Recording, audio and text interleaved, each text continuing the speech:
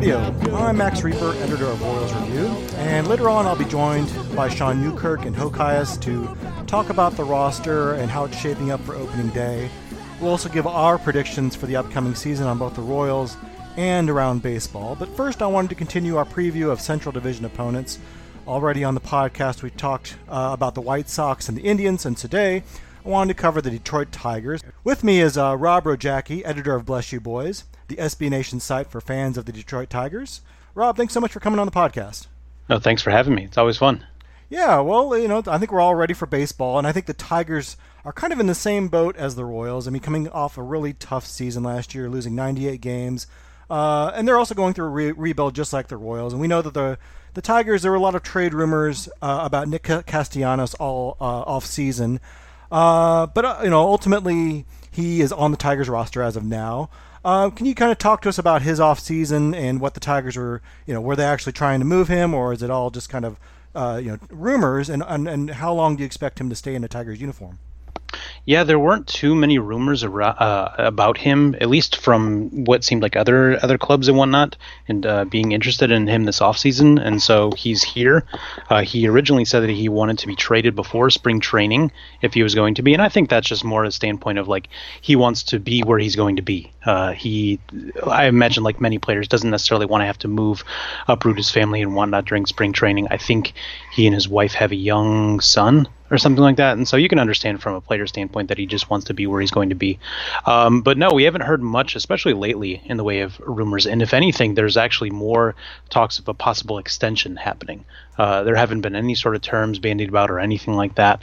But I almost wonder if Castellanos kind of sees the writing on the wall with some of these other extensions that have happened recently, as well as some of the guys really kind of getting short shrift in free agency this offseason. If he wonders, maybe that could be me next winter.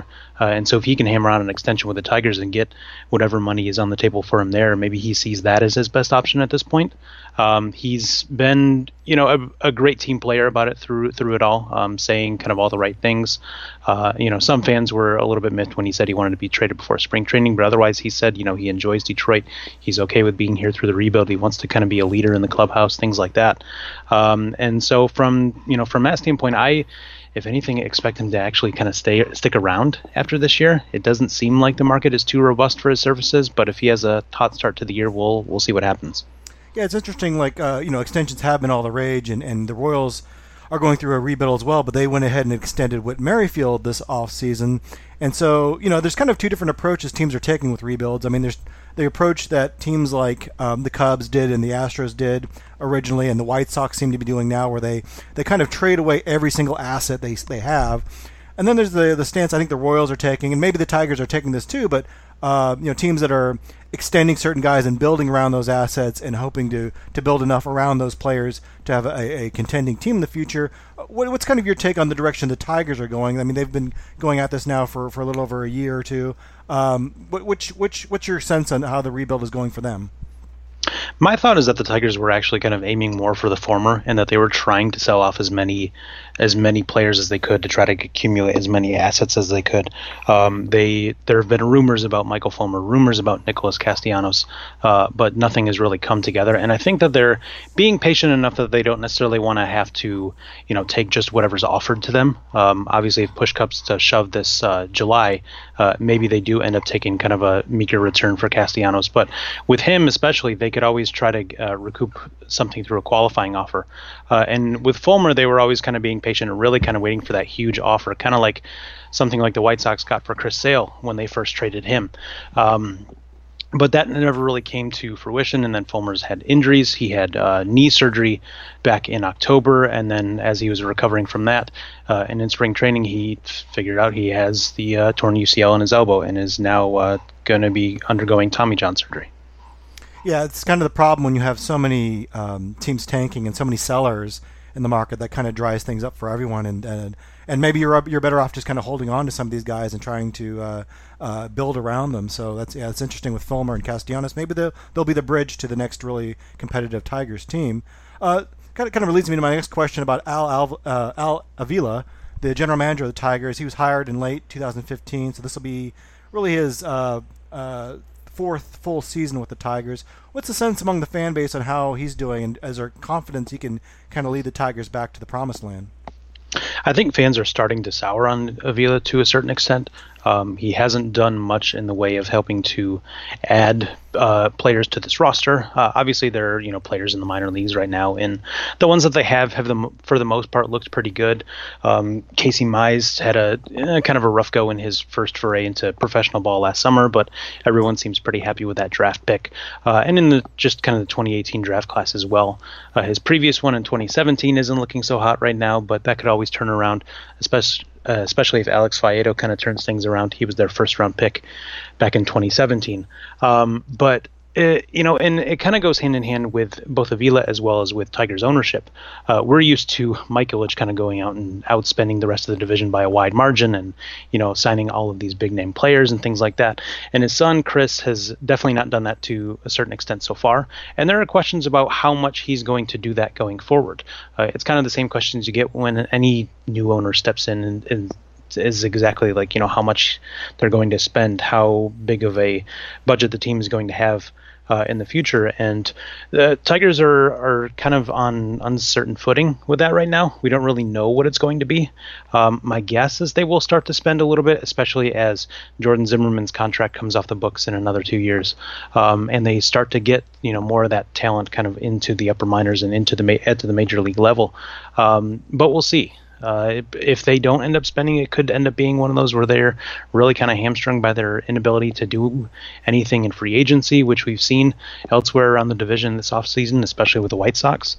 I'm, like I said, hoping it doesn't come to that, but we'll see what happens. Is it fairly certain that the team is going to stay in the hands of the Ilitch family? Because I know there were rumors that Cleveland Cavaliers owner Dan Gilbert was interested in buying the team, but I don't know if there's any indication that the Ilitch family is willing to sell. Is there confidence that the team will stay in the hands of the Ilitch family going forward? There's been, I don't think, any rumors at all that the Ilitch family is willing to sell. It sounds like Chris Ilitch is committed to the team and is just kind of going through the motions of, not really spending much when the team is going to be bad. You can understand that from a certain extent in that why would they, foot a $150 million payroll when they can do the same thing for $120 million and still lose 90 plus games. It's frustrating from a fan standpoint, of course, but from a guy who comes from that business background like Chris Ilitch does, it makes a certain amount of sense. But in terms of any rumors or anything that we've heard of the team wanting to sell, all of that has been hearsay. Obviously, Dan Gilbert, I think, wants to get his hands on the Tigers if he can, and I think has even been willing to part with the Cavaliers if he does get that chance, from what I've read. But no, from the Ilitch side of things, there doesn't seem to be any sort of desire to sell the team. They have a big kind of development project downtown in Detroit, right around where Comerica Park is, as well as close to the Red Wings' new arena, which the Ilitch family also owns. And so there's, no real reason or even much of an incentive, I think, for them to sell the team at this point.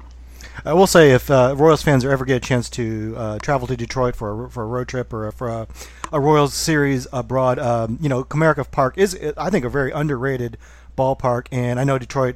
The reputation may be stellar among a lot of Royals fans, but the area around the ballpark actually is quite nice and an enjoyable time. So I would highly recommend that experience for any Royals fans that want to see a road trip, take a road trip with the team sometime. So let's talk about the Tigers off season a little bit. Gone is Victor Martinez. I think a lot of Royals fans will be happy to see him retired. He was a Royal killer for many years. Some other veterans like Jose Iglesias, Francisco Liriano, James McCann are also gone this year. But what they did bring in a couple guys on one-year deals, veterans like pitcher Matt Moore, Tyson Ross, and infielders Jordy Mercer and Josh Harrison over from Pittsburgh. In a lot of ways, that offseason reminds me a bit of what the Royals did last year when they brought in a bunch of guys on one-year deals. What's kind of your thinking, and what's the fan base reaction to this offseason for the Tigers? I think a lot of people have been frustrated with it to a certain extent. Throughout his few years as kind of the top guy in the organization, Avila has historically gotten his business done very early in the offseason. And to a certain extent, especially now with teams kind of waiting things out and getting free agents for, next to nothing, that I think has actually cost the Tigers a little bit. I mean, they signed Mercer for, I want to say, like $5.5 million. Tyson Ross is on the books for almost $6 million. And you look elsewhere on the league at guys who have signed, guys with, a little bit more potential, or at least kind of equal potential, and they're signing for half of what Ross got. Or in terms of Jose Iglesias, who was the Tigers starter at shortstop last year, he I think took a minor league deal with the Cincinnati Reds, and so from a financial standpoint, it's a little bit frustrating to see that. That said, Avila has kind of done fairly well with some of these deals. He picked Mike Fiers up early, and that was a deal that a lot of us really kind of panned at first. And then Fiers went out and had a great season. Leonis Martin was another one that we were not. I mean, we were a little bit puzzled with at first, and we're kind of unhappy when Ron Gardenhire put him in the leadoff slot on opening day. And then he went out and had a great season too, at least before he had that weird virus or bacterial infection or whatever it was that kind of laid him out for a couple months there. And so Avila has shown kind of an aptitude for finding these guys who have some sort of breakout potential. I don't know if it's pure scouting or if there's some sort of analytical component too. We'll see with that. I'm being cautiously optimistic with both kind of seeing what they're going to give. And especially with Fulmer for the year now, they're going to need those guys to just kind of step up and give them innings, good or bad, just to make sure that you're not putting the young arms in the organization. One move I did like that they made was picking up Josh Harrison kind of late in the spring. I think they signed him to like a $2 million deal or something. Harrison has kind of been trending downwards a little bit, doesn't take a ton of walks, and is still going to be in the leadoff spot. But I think you could do a lot worse for $2 million. Now the Tigers begin the season Thursday in Toronto. The next week they'll actually have their home opener against the Royals. So thinking about the starting lineup, I know teams are still finalizing their rosters. What kind of starting lineup, at least defensively, are you looking at for the Tigers when they open the season up against the Blue Jays? Well, we already mentioned Mercer and Harrison. Those two will be playing up the middle at short and second. Third baseman will be Jeimer Candelario, who played there last year. Miguel Cabrera is finally healthy, at least for a little while. He'll be, I think, still playing mostly first base. I know there's going to be some kind of switching between him and a couple other guys at first base this year. They'll definitely be getting Cabrera more DH at bats, but I think for the most part he wants to play first base still, and he's never really hurt himself in the field. And so I know that some people have said like, we don't really want him playing there much, but the fielding has never really been the issue for him. It's always been like base running or swinging the bat or things like that, things that he would be doing already, and so we'll see if he stays healthy doing that. Behind the plate, the Tigers are going to stick with Grayson Greiner, a third-round pick that they made a few years ago, I want to say. A guy who announcers are going to point out as the tallest catcher in MLB history at 6'6", but despite that size, is actually a pretty good defender, and it's his offensive game that everyone's kind of questioning. He seems more like a career backup, but at this point, it's worth giving him 100 games or so to see kind of what they have in him. In the outfield, it's going to be, I don't know. Nicholas Castellanos will be in right again. Kristen Stewart, one of the team's top prospects, is a guy that will be in left field. He came up and played a little bit in September, and is one guy that a lot of Tigers fans are really looking forward to this year because he's not much of a defender, but definitely a solid hitter and a guy who the Tigers are really kind of hoping slots into the middle of the order and does well. And then center field, Jacoby Jones played there last year, but I think he's actually going to be out with an injury he just sustained at the end of spring training. And so Mikey Matuk or Nico Goodrum sound like the two options there right now. There's an ambulance going by. Sorry if that's that's getting into the sound here. It's kind of distracting me a little bit.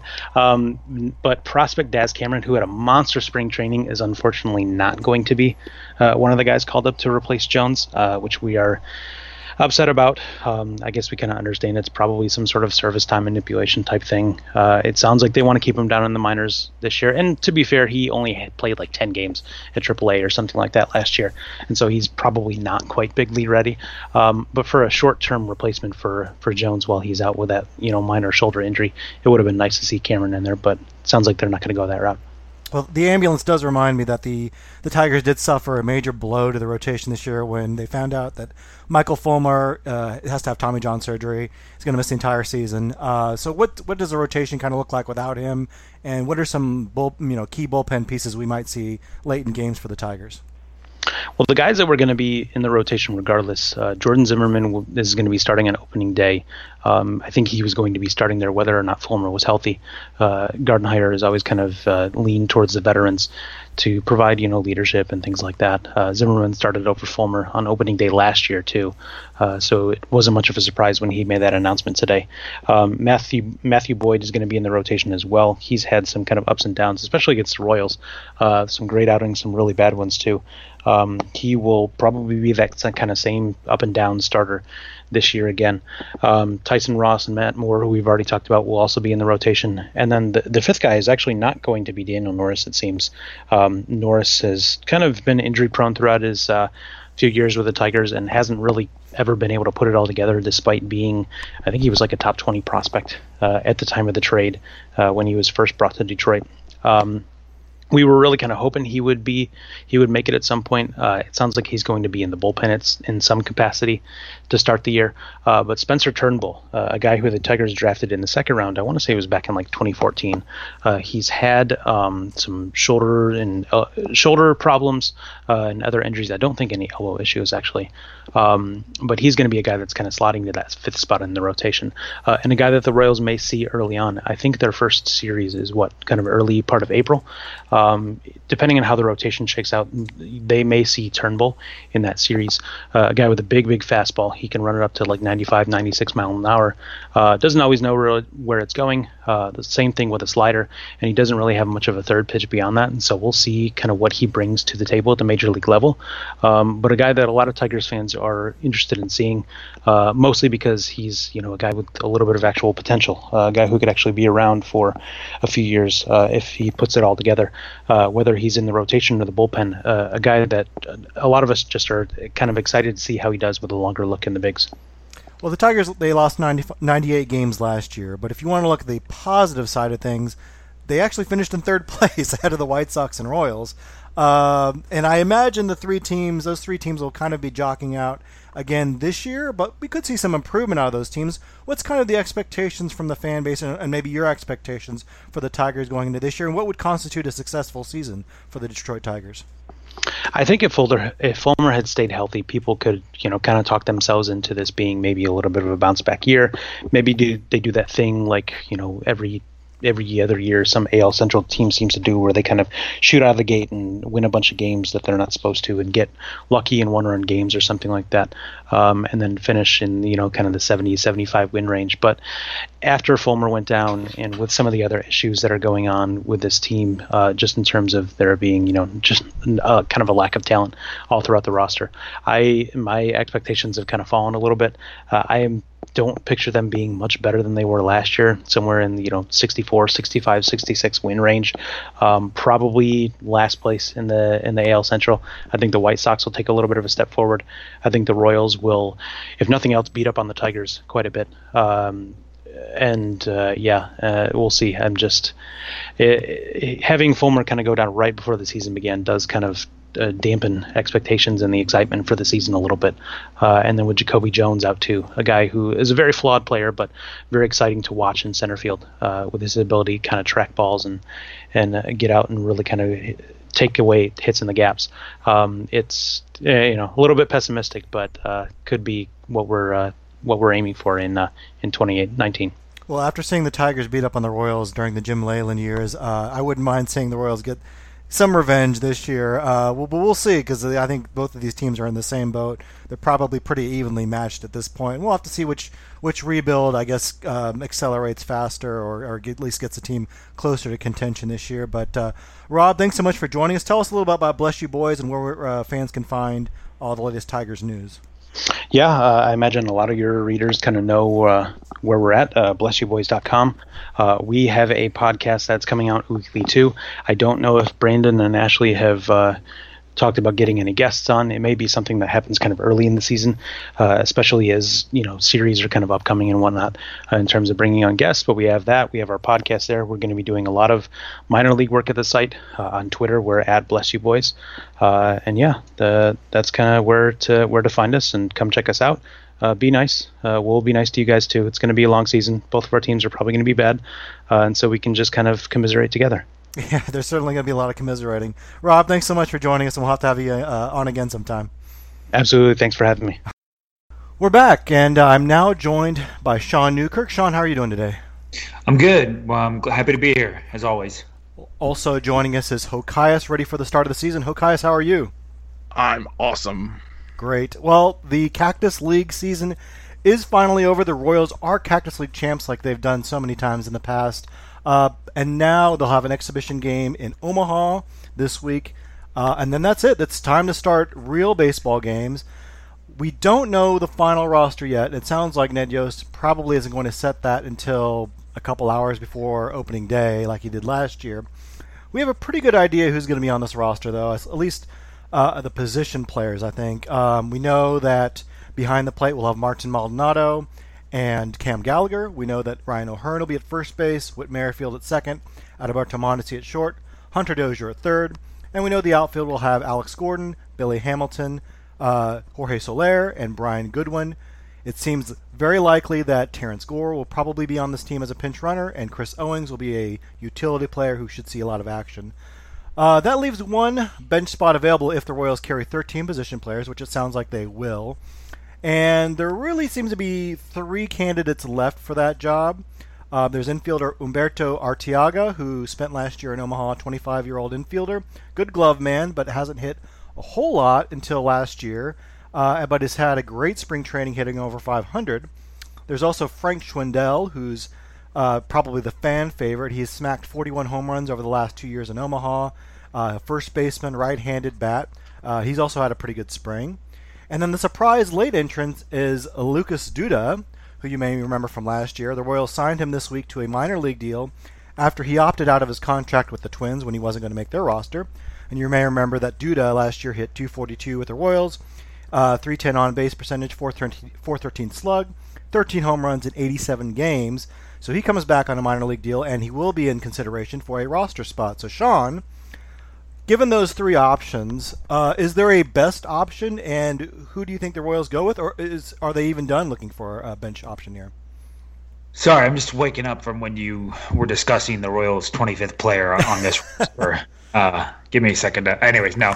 I don't know. I mean, yeah. I mean, I think that it's going to be I think Duda, just because they brought him in and they're familiar with him. I think he just wins by default.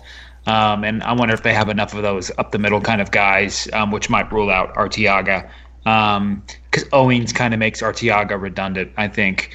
But there isn't really. I guess you could consider Dozier as a Duda, but of course Duda doesn't play third. So I think Duda's mine, who I would think would be, especially since he's brought in this late in the season. I think that they just brought him on and be like, hey, well, we'll have you start, or at least be on the major league team. So that's my guess. I'm going to go with Duda on mine. And Hokias, I think Sean's probably right, and Duda probably has the inside track, but it doesn't seem like Duda fits this roster that well, in my opinion, just because he's a left-handed bat, and they already have O'Hearn playing first base, and he's a left-handed bat. Now maybe Duda DHs more with Soler playing in right, but what's going to happen when they need that bench spot? They can't really option him down. Will they DFA him? What's your best sense of how this Duda signing, how it makes sense with this roster? My gut instinct is that the same thing that you guys have been saying, that if they signed Duda this late, then they probably want to put him on the roster. But then, as you also pointed out, they're gonna want that spot for a pitcher sooner rather than later. So, and you can't demote him. So I kind of wonder if they didn't sign him to try and keep him just kind of in the organization. I wonder if they don't want him to be a coach of some sort. Is kind of my guess. And then beyond that, between Schwindel and Arteaga, I don't know who you take. I would take Schwindel just because the fans keep demanding it. And having a right-handed guy who can platoon with O'Hearn for the first couple weeks of the season, just to get him a taste of the major leagues, see if he can do anything even in a small sample size. That's what I would do. But Duda doesn't make any sense to me as either a guy that you keep in the minor leagues because they have plenty of first base depth between Samir Dueñas, or however you say his name, and Frank Schwindel, so he doesn't make sense as depth. They've already got a left-handed first baseman in O'Hearn, who's better than Duda, or was better than Duda last year. Probably can't be much worse than Duda at this respective point of their careers. I don't know why he's here. Yeah, and I tweeted this out too, and like I've been a Frank Schwindel skeptic. I'm not on this. Don't put me on the Frank Schwindel bandwagon. I'm not. I'm pretty dubious that a guy with a 2% walk rate in 2017 can have any kind of success at the major league level, but for heaven's sake, give him a shot. I mean, this is the year you find out if he can do anything, and you certainly shouldn't block him with a 30-year-old Lucas Duda.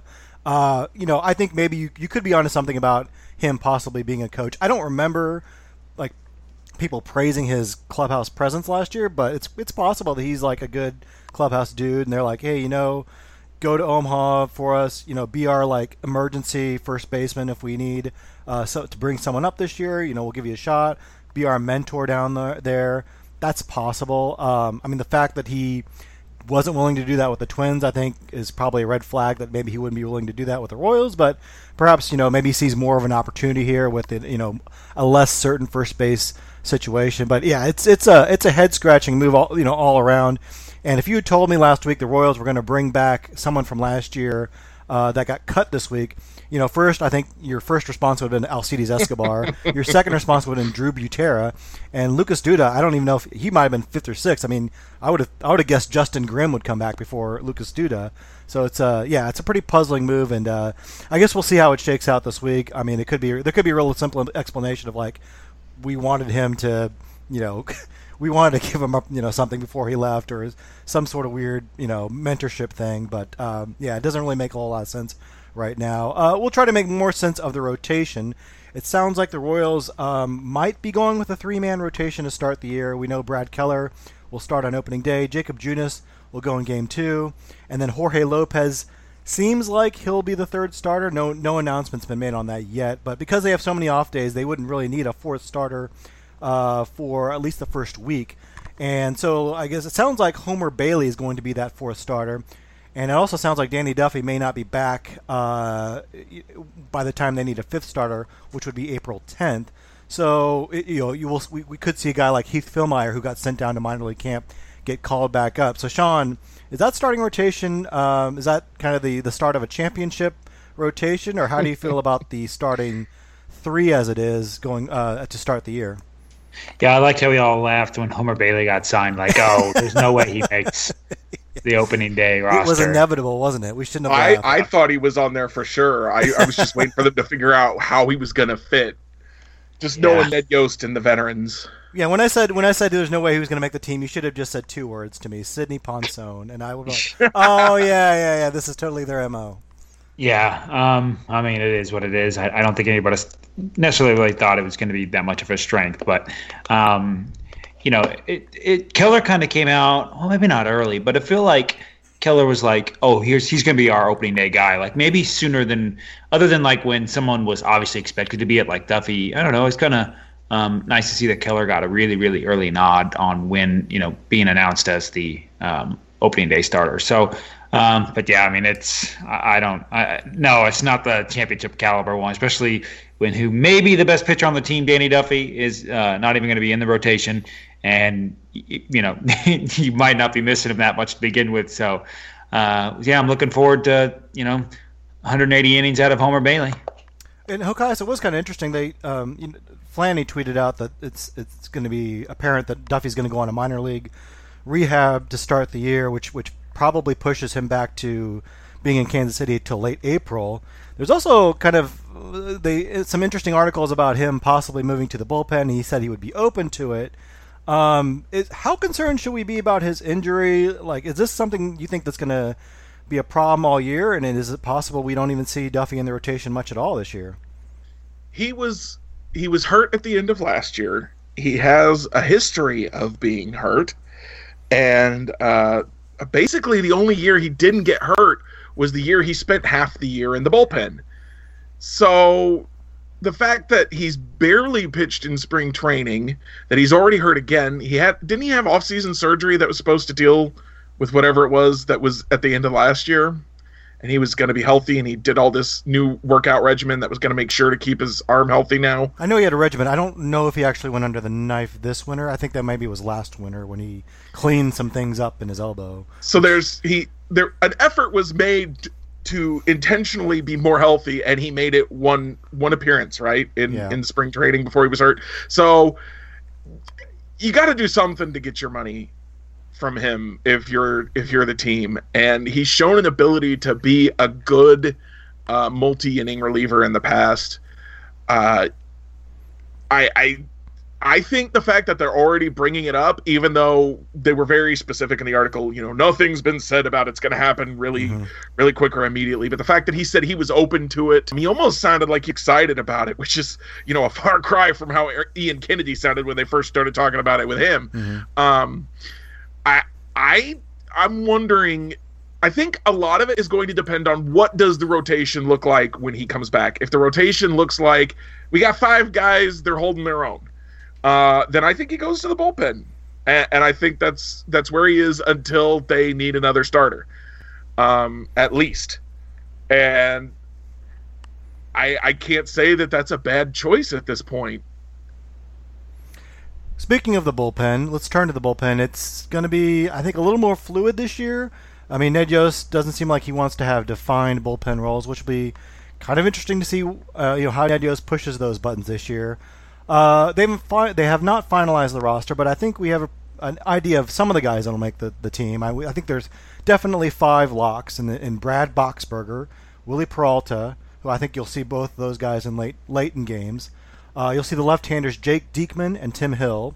And then, of course, you'll see Ian Kennedy, who was demoted from the rotation to the bullpen. So that's 5 locks. I feel like Kevin McCarthy is probably a pretty good bet to make the team, although he has options remaining, and they like to play the inventory game, and he could maybe get sent down if they get caught in a numbers crunch. Brian Flynn is the interesting guy because he doesn't have options. He also hasn't pitched in, I think, a week and a half or 2 weeks, and he got shelled when he did pitch. So it wouldn't surprise me if he began the year on the injured list. It also wouldn't surprise me if they completely cut him, because I believe if they cut him, they can be out from 2/3 of his salary. And then there's guys. So assuming that McCarthy's on the team, that would leave, and they go with a 3-man rotation to start the year. That would leave 3 more bullpen spots up for bid. So there'd be Brian Flynn would be a candidate for one of those. Kyle Zimmer, who's really impressed, would be up for one of those. Michael Anoa, a non-roster invitee, would be up for that. Chris Ellis, one of the Rule 5 picks, would be a candidate. Sam McWilliams, the other Rule 5 pick, was sent back to the Rays this weekend. And then Scott Barlow, I believe, is still in camp. He'd be kind of an outside candidate to make the team as well. So, Sean, how do you see that bullpen race shaping up? Is there a name that we should perhaps be looking at more than others, or is this all kind of are these kind of like interchangeable names with Omaha at this point? Yeah, I think you got it right, especially with how the modern day kind of DL and roster construction works, where like there's really no such thing as a set bullpen, except for maybe your like HDH type where you've got the strong, 2 or 3 at the top, but everybody else is pretty semi-fluctuable, just given the manipulation that's available. I think Kyle Zimmer is probably a lock to make it at this point, even though his spring was just kind of okay. The fact that he actually was able to make it through the spring healthy, as far as we've heard, is a good sign, and I think he makes it there too. I know Patrick Brennan on the site, he likes Michael Yanoa a pretty good amount. I'm kind of a fastball only guy mostly, so that's what's it's concern for me. But I think you're about right. Just the main guys are Boxberger, Peralta, Kennedy, and then I think we see Kevin McCarthy. I think they like that kind of ground ball idea that he brings. So I think those are the core, and then you've got your shuttle service back and forth. What about a Rule 5 pick, Chris Ellis? He's a guy that I think when they drafted or when they selected McWilliams and they acquired Ellis seemed like the lesser of the 2 picks. McWilliams already got sent back. He was kind of shelled.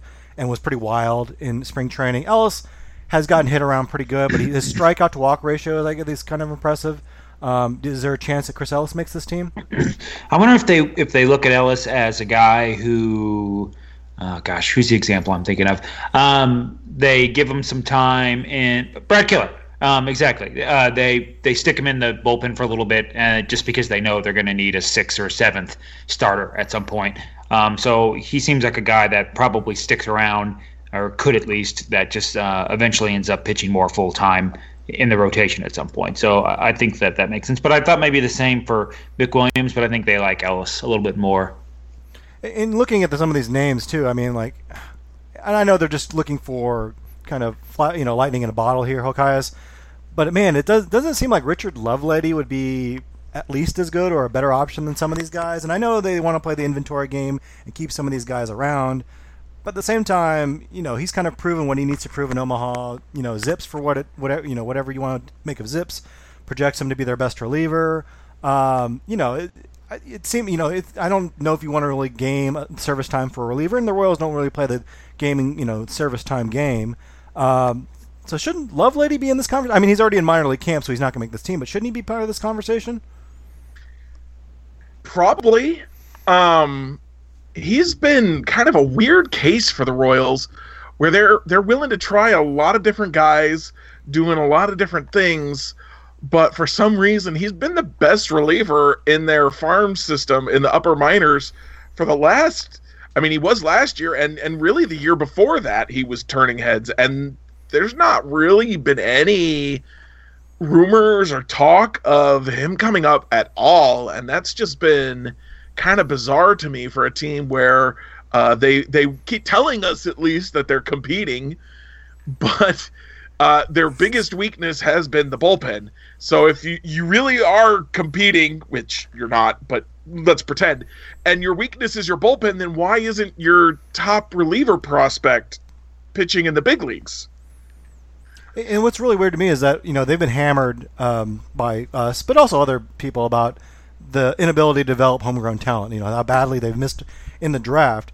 And you have a couple of guys in their upper minors who have, they're not like great prospects or anything. Guys like Richard Lovelady, Nicky Lopez, Frank Schwindel. And, the Royals could be like super aggressive and maybe promote them to the big leagues and give them a shot. And if they perform, then they can say, hey, look, maybe we're a little bit better at scouting than you guys think. But instead, they've been very, very deliberate. And yeah, I think you're right. It's weird how there's been very little talk about Lovelady being called up in September, and they pretty much said there's no chance he would make this roster coming in, going into the season. Same with Nicky Lopez.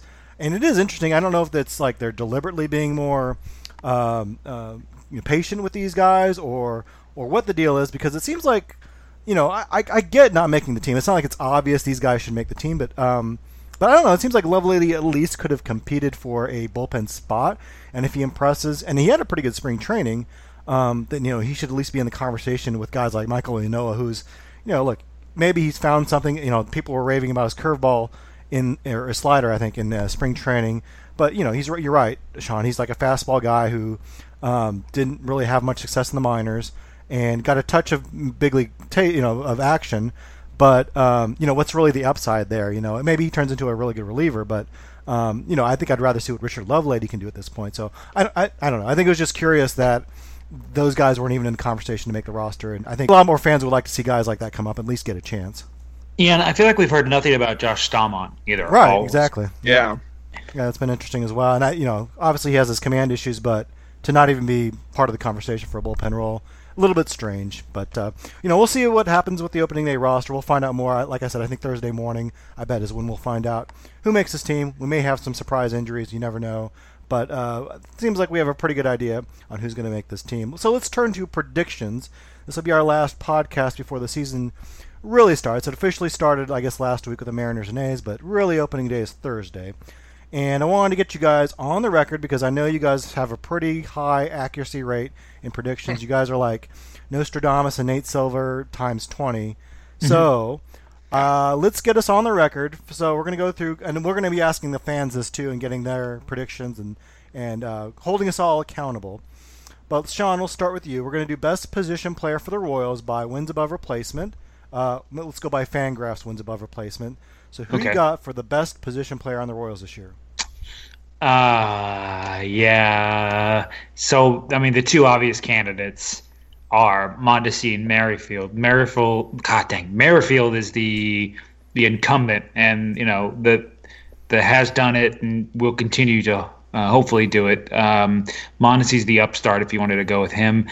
I'm gonna say Mondesi or Merrifield. I'm gonna say Merrifield, just because of the track record.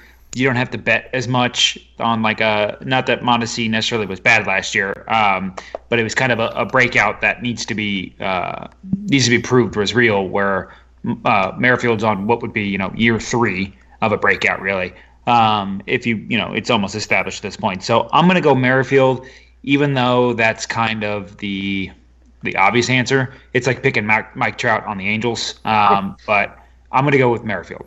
Okay, so you got Merrifield or Mondesi or someone else? I'm going with Mondesi. He looked too good last year for me to bet against him, and I just have, maybe I listened to Dugan too much, but I just have this sneaking suspicion Merrifield's just going to disappear at some point, and it might be this year.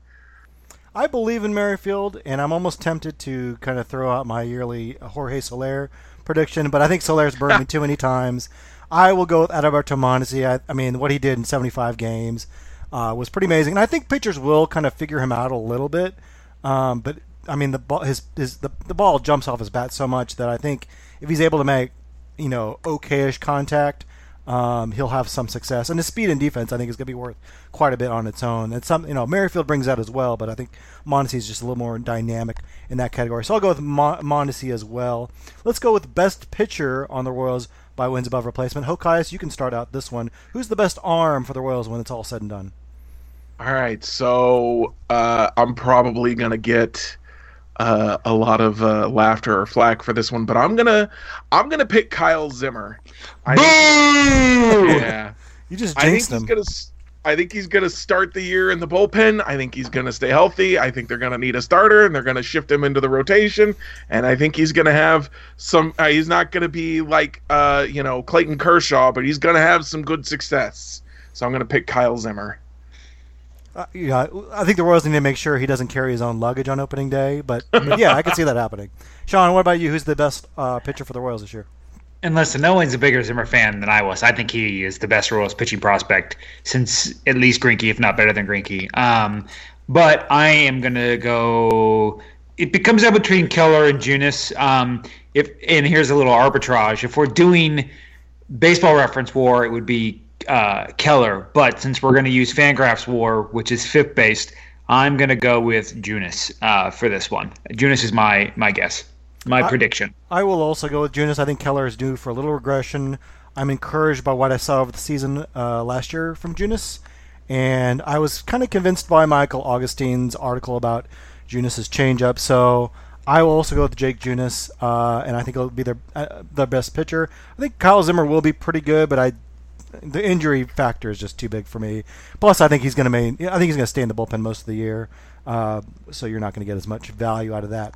What is the Royals' record at the end of the year, and what place will they be in the standings? Sean? I don't know if 69 wins is too meta or not, but it's pretty nice, though. I do think that's reasonable. So I'm gonna say, okay. So I'll start with the place in the standings. I think a place in the standings. I think they're gonna be 4th. I think they're gonna be obviously behind the Indians.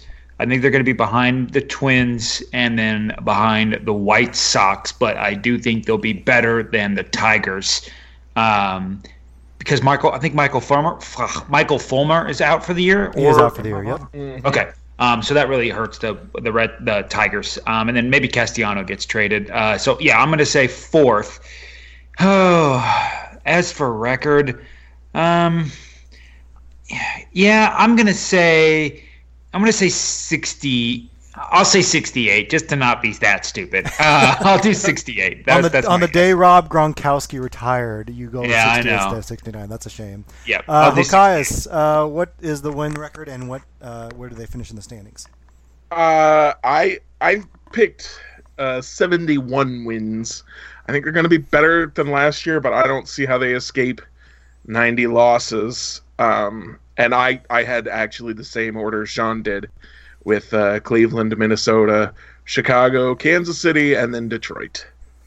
And it sounds like there's a consensus here, because I'm guessing the most optimistic, but I have them at 72 wins. I think, which doesn't sound like much, but that's a 14-game improvement, which is pretty big.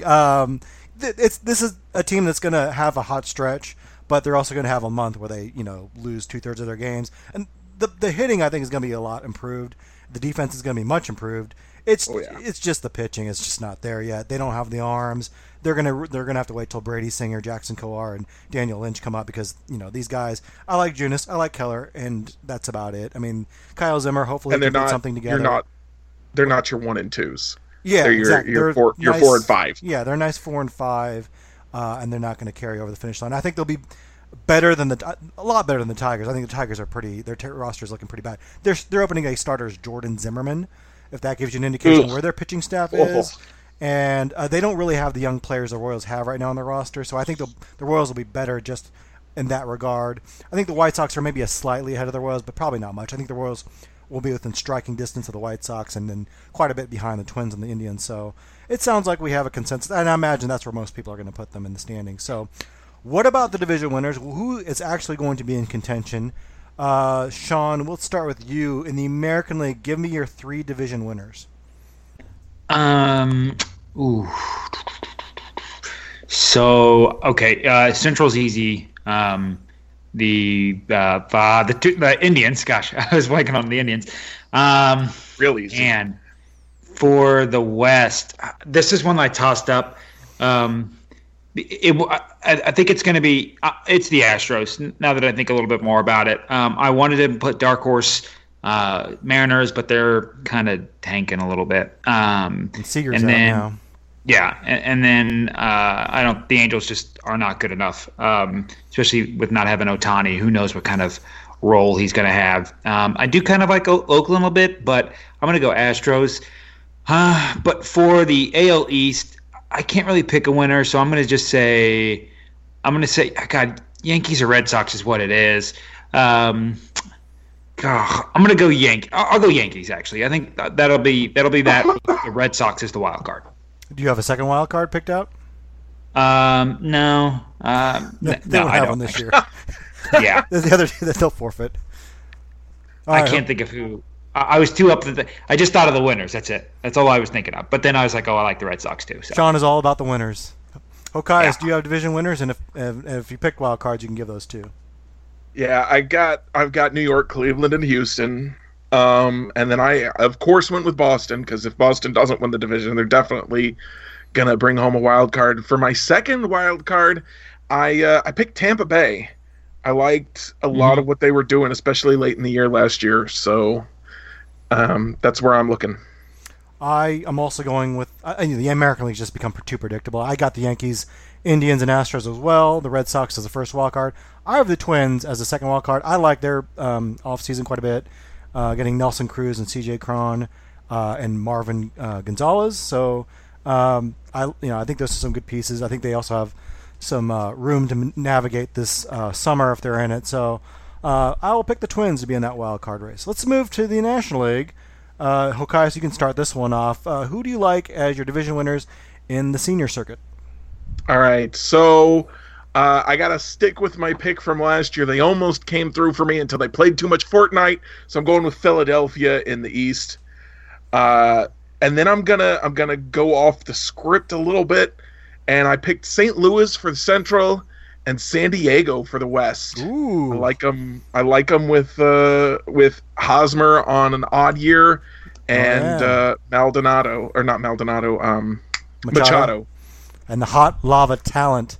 Yes. Did you pick wild cards, or is it still? Yeah, I got Atlanta. They had that good year last year, won the division. I think they'll be a wild card. And Chicago, they're too talented to go home entirely, which means I am leaving the Dodgers out entirely. But I don't like their offseason at all. So.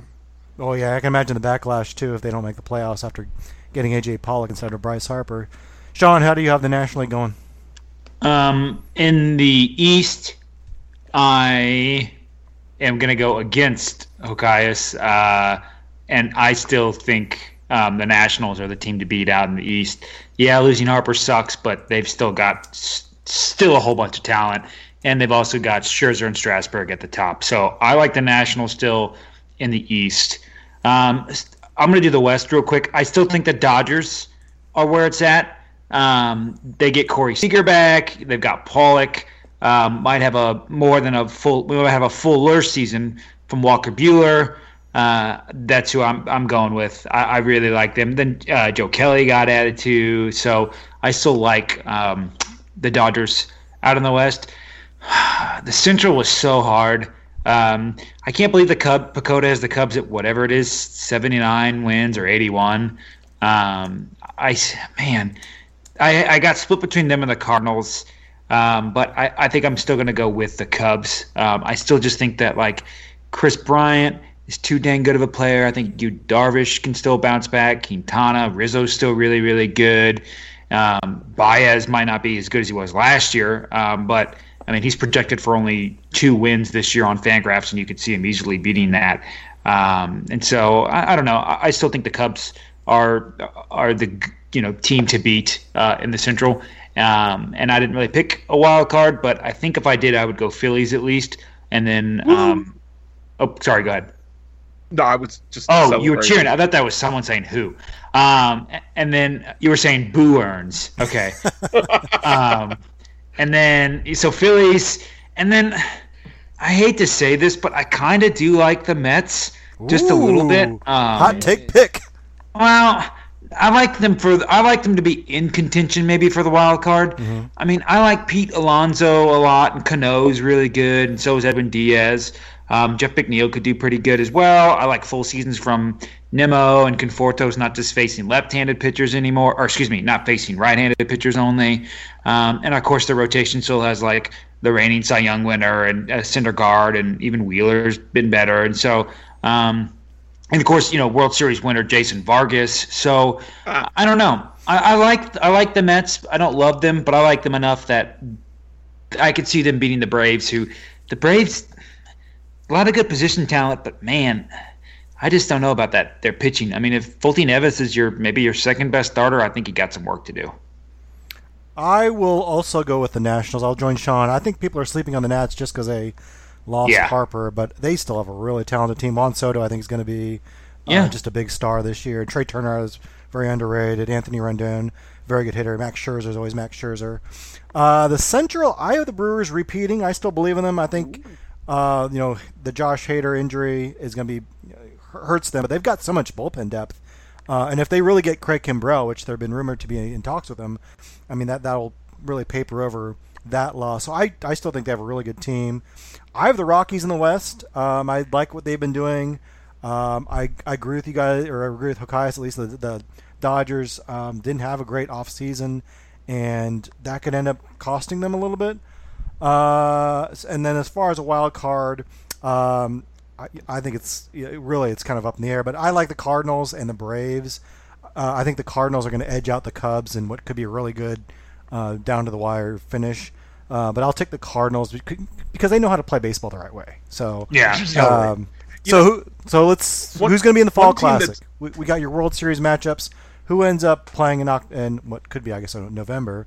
But who ends up in the World Series this year, Sean? I've got Astros and Nationals. I know I'm going to keep screwing myself in the foot, but I'm still, because I keep picking the Nationals, but I'm going to go Astros Nationals. Okay. I'm going to go Astros Phillies. No, I guess we should say who do you have winning? You have Astros over Nationals? Is that right, Sean? Yeah, I'll do. Oh, sorry. Oh, Sean, do you have Astros over Nationals?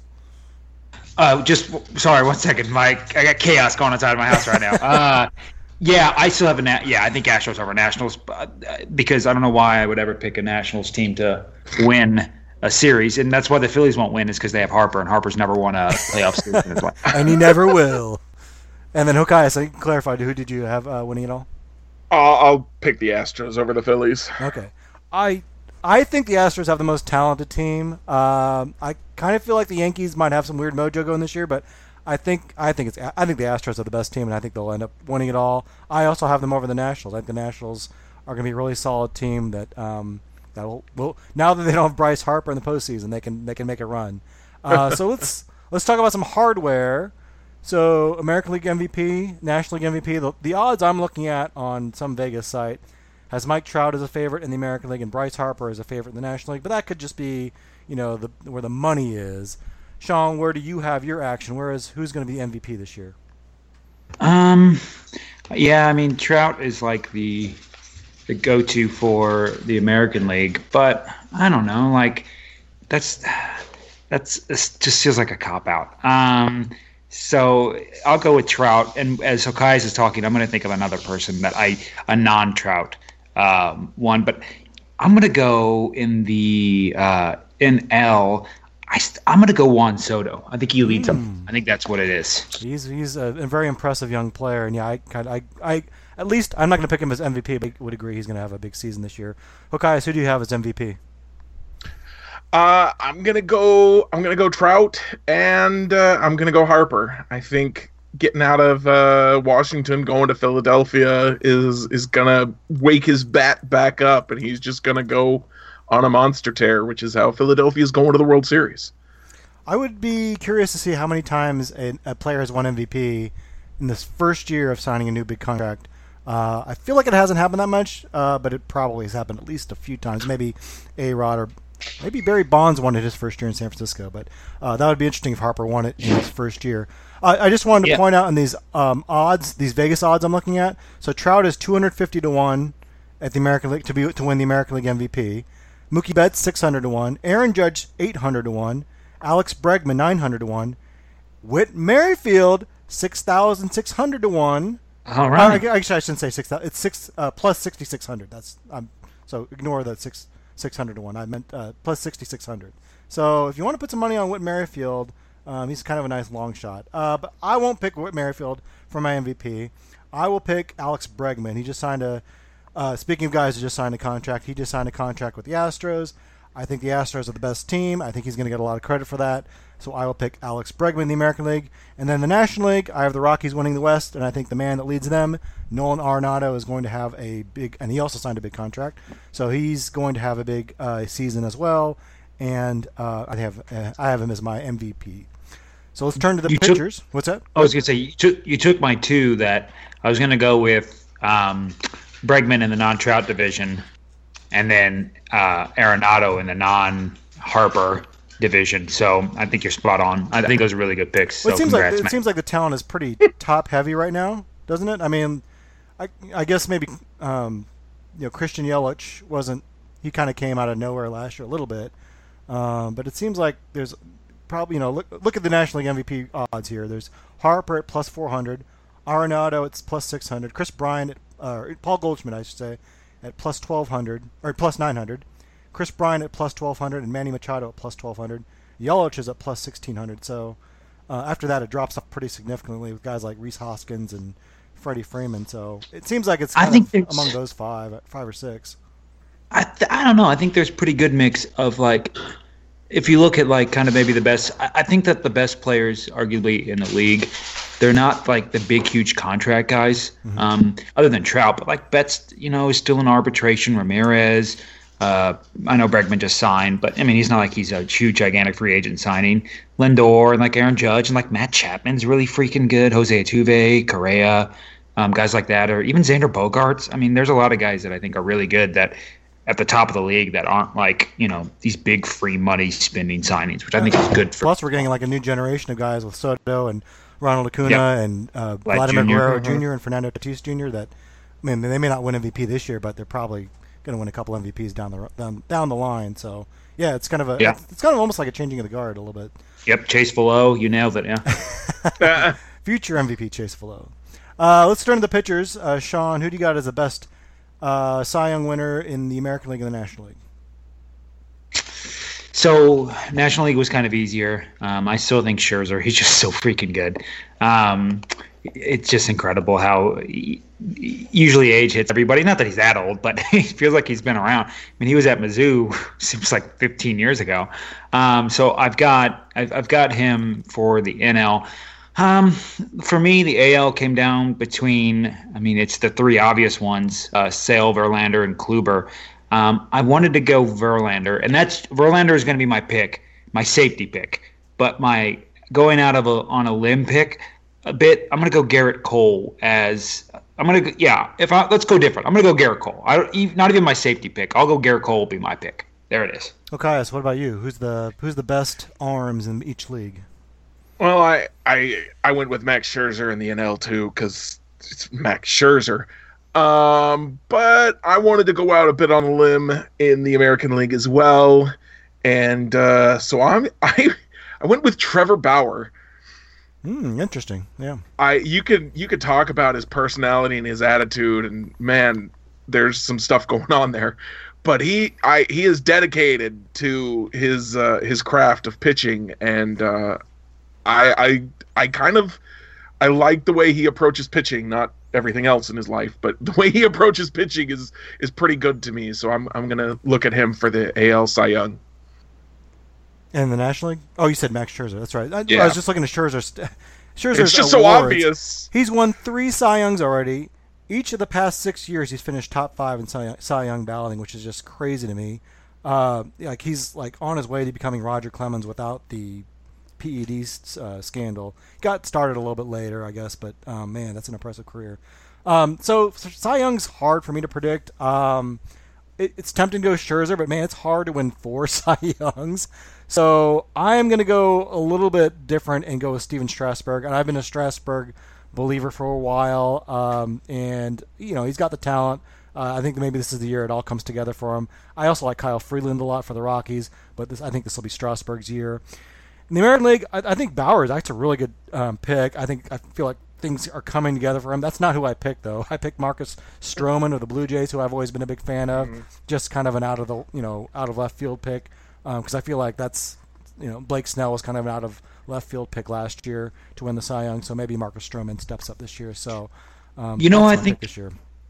I think is a good NL pick that Jeremy so that you might go with Aaron Nola. Because if you think that the Phillies are going to be really good this year, Aaron Nola's a really freaking good pitcher, and he could get there's a lot of value required with your team has to be good. And if your team stinks, and that's while I like Stroman, the one thing that's probably going to hold him back is the Blue Jays are only going to win 70 games this year, so that's kind of the issue. So I think Nola's actually a really nice little sneak pick if you guys want to change your answers to that at any point. Wait, don't you think though that voters have moved past player wins especially, but I mean players from bad teams it seems like have won the Cy Young in past years. I mean, I see what you're saying. Like he'll get more run support or whatever, but I don't know though. Who's a guy that who's the last Cy Young winner or MVP winner on a bad team, like on a truly bad team? Did Jacob deGrom not win it? Was it last year? He did, but the Mets weren't awful. I mean, they weren't good. They were okay-ish, or they weren't that. Yeah, they that's weren't what I'm really saying. Contention. But they weren't in contention.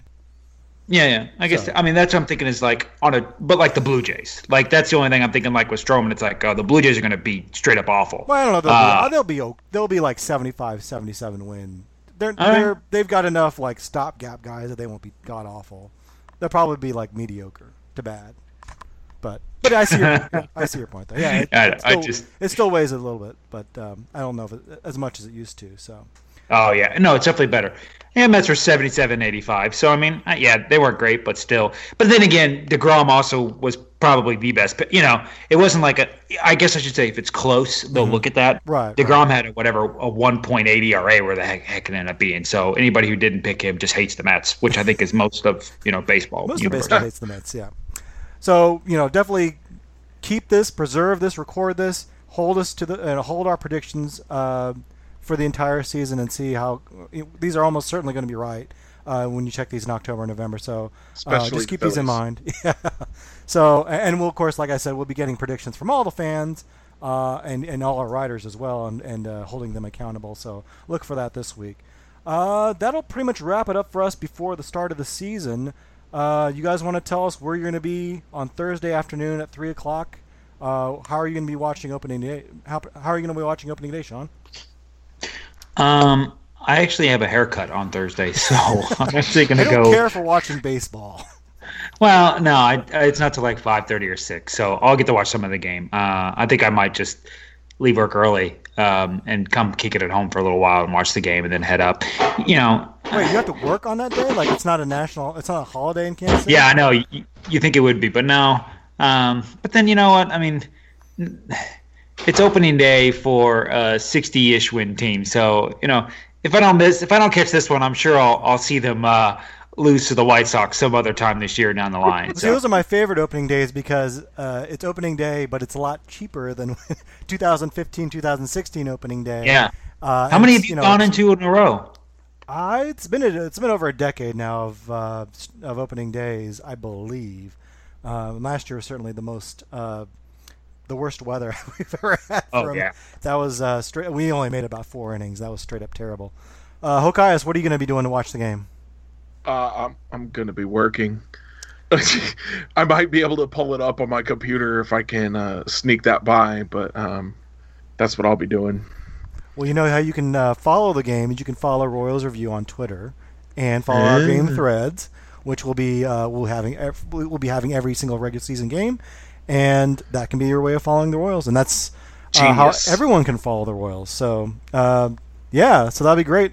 And if for those of you that are actually going to the game like me, definitely hit me up on Twitter at MaxReaper, MaxRieper, and we're going to be having a shrimp boil and perhaps a few adult beverages as well. So please feel free to stop on by and celebrate the Royals and what will certainly be the start of a championship season this year. So and if you don't stop by, just enjoy yourself and be safe and enjoy the opening day. So you guys, know that every year. And just a fun baseball pun for everyone. You can call every season a championship season because the CBA calls it a championship season. Yeah, technically, and when you see a press release from a team, they say, we are very excited about blah, blah, blah in the 2019 championship season. And people jump on them and say, oh, you think you're going to win a championship? That's just the terminology they use is they call every season a championship season. So this will be a Royals championship season. It's like when the Big 12 calls it one true winner or one true champion? Oh, yeah. What kind of way will Dayton Moore feel like he's won the World Series this year? Will it be a small way again, or will it be like a tiny way, or they've already picked up hardware. They've already picked up their trophy for the year with the Cactus League title. So I mean, we're already champions in our own way. So in a desert way, it's like they won the World Series. Yeah, in a very, very different, unrealistic, totally alternate universe way, they won it. All right, well, we'll be ready for the start of the regular season. This will be our last podcast in the offseason, Sean, so why don't you send us off? Live long and prosper. I don't think anyone's used that one before, so that's what I'll go with. No, have many good days.